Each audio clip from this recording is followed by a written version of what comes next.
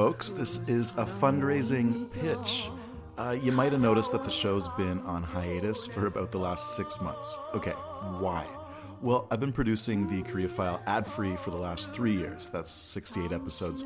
And it takes a lot of time and effort to track down interviews, research, edit, and produce the show. Of course, I gotta work to pay the rent, which doesn't leave a lot of time to focus on the podcast. So I'm wondering, is it possible to turn this into a part-time job? Maybe, but I need your help.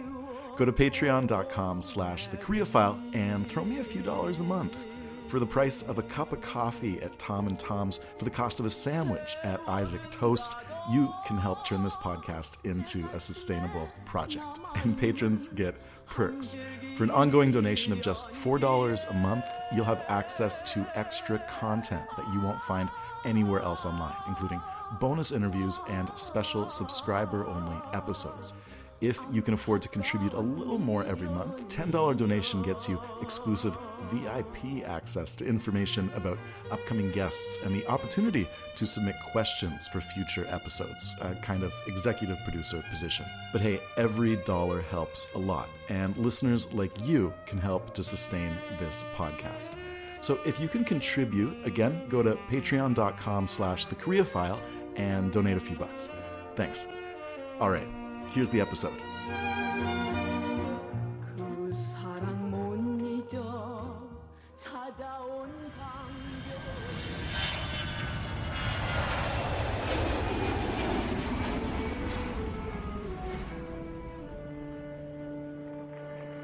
Broadcasting from Montreal, this is the Korea File, a bi-weekly podcast about music, culture, and society from around the Korean Peninsula and the world. I'm Andre Goulet. On this episode,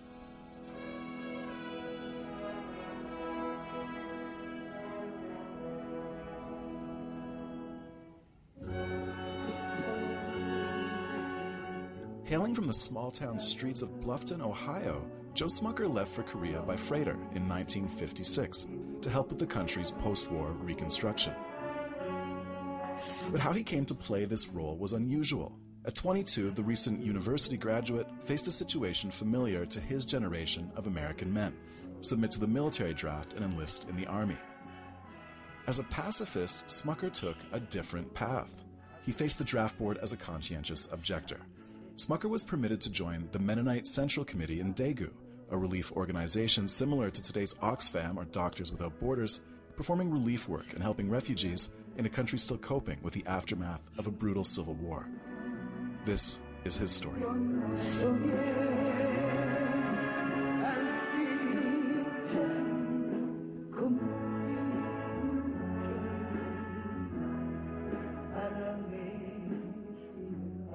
How old were you when you arrived in South Korea? I was 22, and From Bluffton, Ohio? from Bluffton, Ohio. I had just graduated. The draft was still on, so at that time, if you're in an educational program or institution, you could postpone the draft, but once you're out, you were subject to the draft. You finished school. So I finished school, and rather than wait to be called up, I indicated my notification that I was ready to serve, but only in alternative service. So at that time, I had draft boards set up for each county in the state, and you had to make your case before the draft board of whether or not you were legitimate or not. I had two brothers that went before the draft board, one during the Second World War and the other one soon after. So they already had established a precedent, so by the time I came up, they already had records, so I didn't have any problem. In 1956, you left for Korea. That's right. From 56 to 59, you were involved in relief ministry. This is actually relief work. It's not proselytizing. And you were located in and around Daegu City. You were associated with the Mennonite Central Committee. Tell me about that organization. That's right. Well, the Mennonite Central Committee formally began in the 1920s. It was organized in order to help Mennonite refugees from Russia get out of the country and get settled here, or many of them went to Paraguay as well. Prior to that, there had been experience with other organizations. For example, my father in 1919, with a number of people, other young men, went to what is now Syria to work with Armenian refugees flowing out of Turkey. Most of them were women because the men were killed. Previous to the formal organization, Mennonites had volunteered with other organizations to help out in troublesome areas, especially after the First World War. So it's called relief ministry, but the work wasn't proselytizing. It wasn't Bible study or things of that nature, correct? That's right. That term ministry came much later. During that time, it was really relief work. And the first MCC person to do relief work went in the final stages of the war in 1953. The war ended in 53. And then he was joined by another person, attempted to set up a program for emergency relief for refugees flowing down from North Korea. But it wasn't until 3 years later, in 1956, that I went. The unit had already been established, and I was sent to direct the emergency relief work. Daegu had a huge population of refugees from North Korea, so MCC focused on the province of Gyeongsang, where Daegu is located. By the time I went, we had not only emergency relief, both in the city and in the countryside, but we had started a vocational school for orphan boys.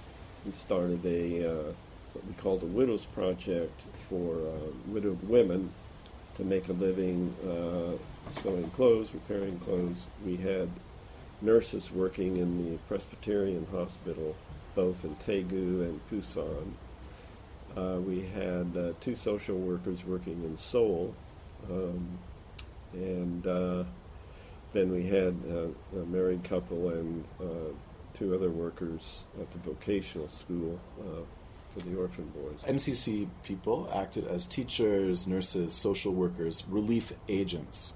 So is a relief agent a term for someone who does a little bit of everything, or did MCCers arrive in Korea with a specific task?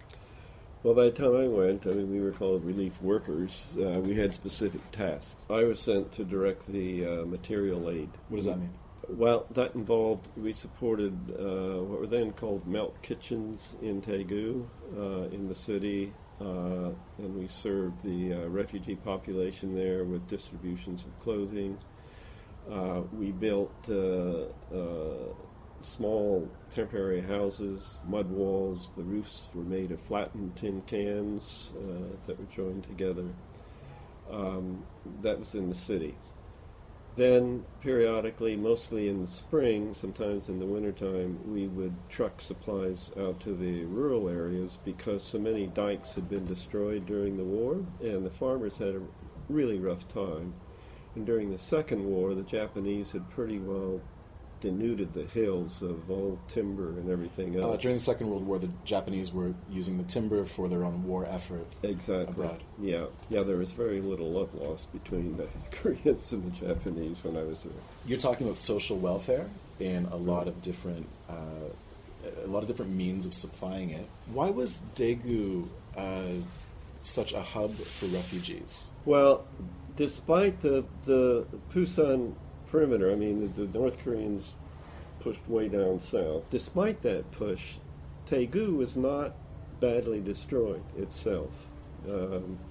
It was pretty well preserved. In fact, our unit lived in what was formerly a Japanese house compound. It was a kind of an ideal place for refugees to congregate. There was also a huge Presbyterian mission there that focused on medical care. They had a large hospital, etc. So my guess is that attracted a lot of refugees. Jurisdiction was only within the province. Did you get the impression that the central government in Seoul at that point in 1956 was able to be directing refugees? Were they an active player? At that time, I didn't really know. At that time, Lee Sigmund was president. He was a bit of a dictator, as were subsequent government rulers. At that time, things were so chaotic still, even 3 years after the war, didn't pay much attention to the political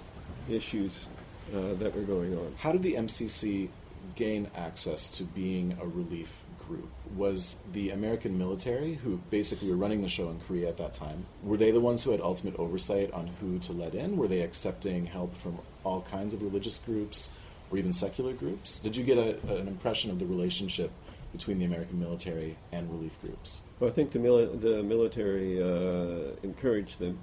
In fact, there was a military base in Daegu. They often offered us transportation to haul stuff. Some of them would attend our Sunday morning services, and some would, if they had free time, help us as well. There was a kind of cooperation. Yeah, cooperation between the two. And we often went to their Sunday services run by their chaplain, too. They knew who we were. We knew who they were. They were aware that the Mennonites were conscientious objectors? That's right, yeah. How did that affect the relationship? We never talked about it. But overall, we didn't have that much interaction. It was only in some emergencies when we lacked. We had one big truck, and if we needed more, sometimes they would help. You took a boat from Yokohama to Busan. Yeah. And then how did you get to Japan? By boat as well? It was the same freighter.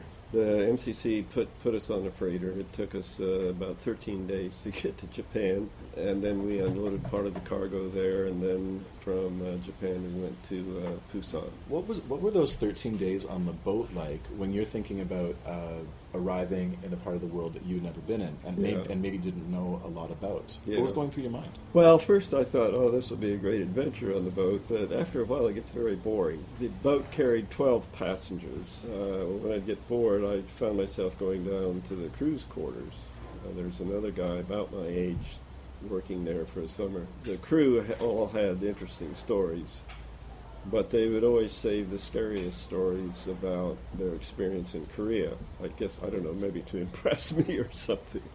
Were many of them formerly soldiers? No, they weren't, but they had been to Korea working on freighters before, and they would give me these terrible stories about what life is like in Busan Harbor. And they used to, warn me of the Slicky Boys. They were called Slicky Boys at that time. That's now a bit of a racist term, I think. Yes, it really was. But, they had me nervous enough so that when I got off the ship, I noticed that none of the crew got off. But they yelled at me as I got on the dock to, good luck. And So you take the boat across the Pacific, you stop off in Yokohama for some hours, and then don't get off the boat. You arrive at Busan, you disembark. Is there a truck waiting for you? Well, that's an interesting story. There was supposed to be someone there from our unit to meet me. He wasn't there, and of course I didn't know what to do. Were you the only MCCer traveling at that time? Yeah. Oh, yeah. You were alone? Yeah. Okay. I was the only one traveling. So I got off the boat. Nobody was there. Everybody else disappeared. You don't speak Korean?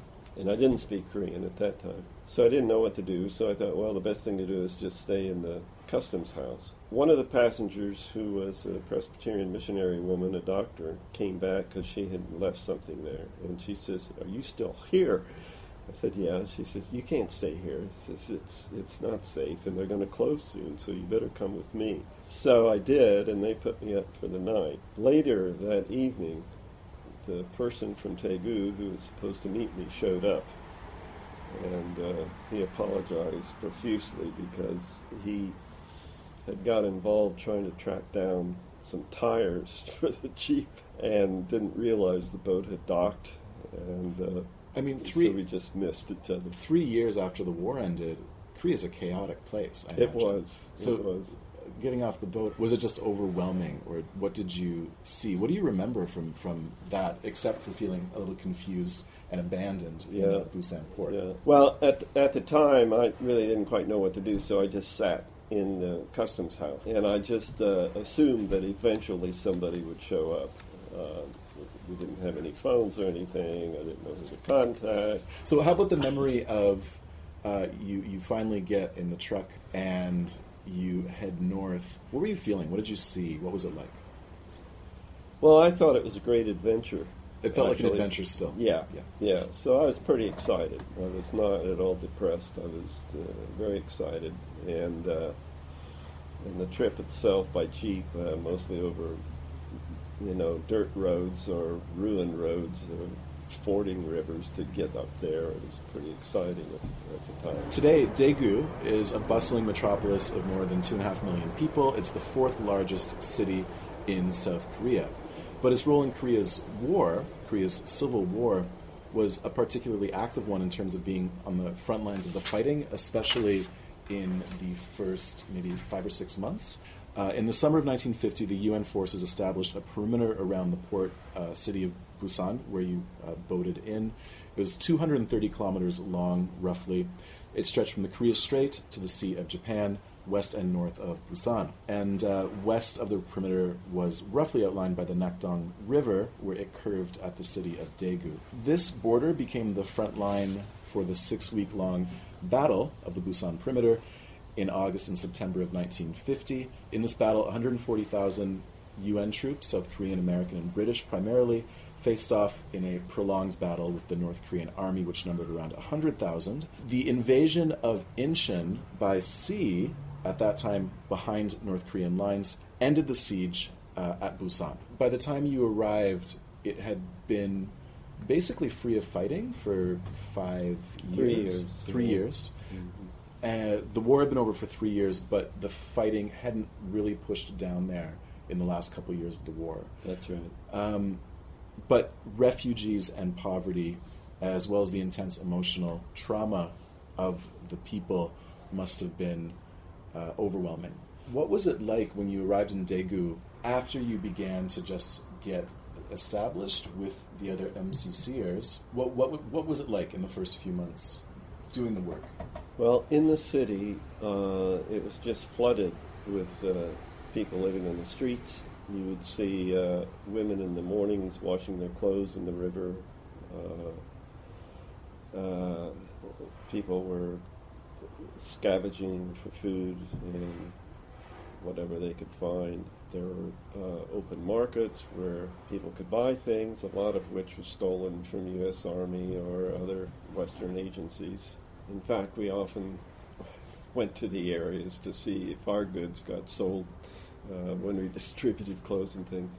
So it was kind of an area just teeming with refugees. The University of Gyeongbuk was also there. Very impressive to see that students often were helping out. And when I arrived in the summer, there was a student work camp going on, building housing along the river. It was temporary housing.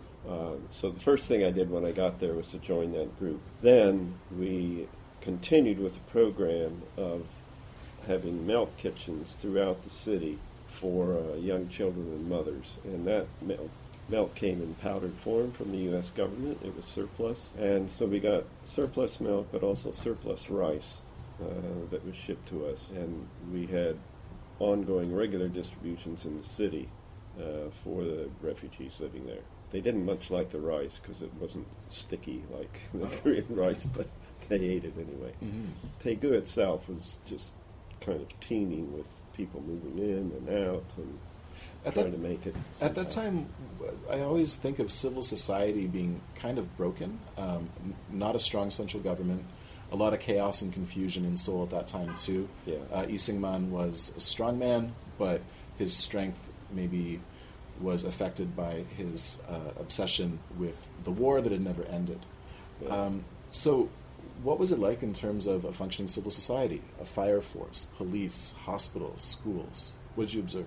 In many ways, I wasn't really aware of sort of the breakdown because everything was pretty chaotic. Mm-hmm. And the police weren't that evident, for example. There were checkpoints, army checkpoints. The army was pretty much in command of things. But at that time, I wasn't really aware of, sort of the structure of civil society. It just seemed to me that it was a society in chaos and that we were constantly on the move. We were constantly getting requests for help. We'd get, in the rainy season after that ended, there would be disasters in the country area because there were no trees. The dams for the rice paddies would wash away. So there was emergencies out there during the winter. People were freezing cold. So it was just constant motion and demands, and then sorting out, well, which are the legitimate demands, or which ones are coming from the black marketeers, and we've got to go out and check to see who's asking for this, and are they legitimate, and so it was just constant movement. With relief work, I imagine that it is nonstop, and that it's not like a vacation where, well, obviously it's not a vacation, but you don't really get to have time for yourself, or basically you are there to help, and that's the exclusive reason that you're there. Yeah. Was it nonstop for 3 years? It seemed that way, but at that age it was exciting too. In the relief work, there were 3 of us, single guys, and sometimes 4 of us. And then there were a couple nurses working in the hospital, and then out of Kyungsan we had the vocational school that got started for orphan boys. So we dealt primarily with orphanages. A lot of orphanages were set up, and we dealt with rural areas, farmers, and we dealt with the refugees in the city. So what kind of relationship did the MCC Relief Program have with the Korean people? So there's connections with the American military that allows you to get a ride, or even have church services with each other. But besides the helping of the Korean people, what was the relationship like? Well, we had quite a good relationship, actually. We had developed a good relationship with the university, Korea University. I have 2 lifelong friends who were students at the time and served as interpreters. One now lives in Michigan. He was sponsored by my family to come over, and he married an American. And the other friend eventually moved to Australia. But we've kept in contact by email all these years. That's the Korea File for this week. You can find new episodes of the Korea File on iTunes and Stitcher, and as a featured contributor at koreafm.net, koreabridge.net, and Anglo Info Seoul. Find them and like them on Facebook. You can find the Korea File there too, and on Twitter at the Korea File, with daily links and current news about the Peninsula. And please rate us on iTunes. Each review helps new listeners discover the show. Music on this episode is Kim Jung-ho and his live performance of 이름 모를 소녀.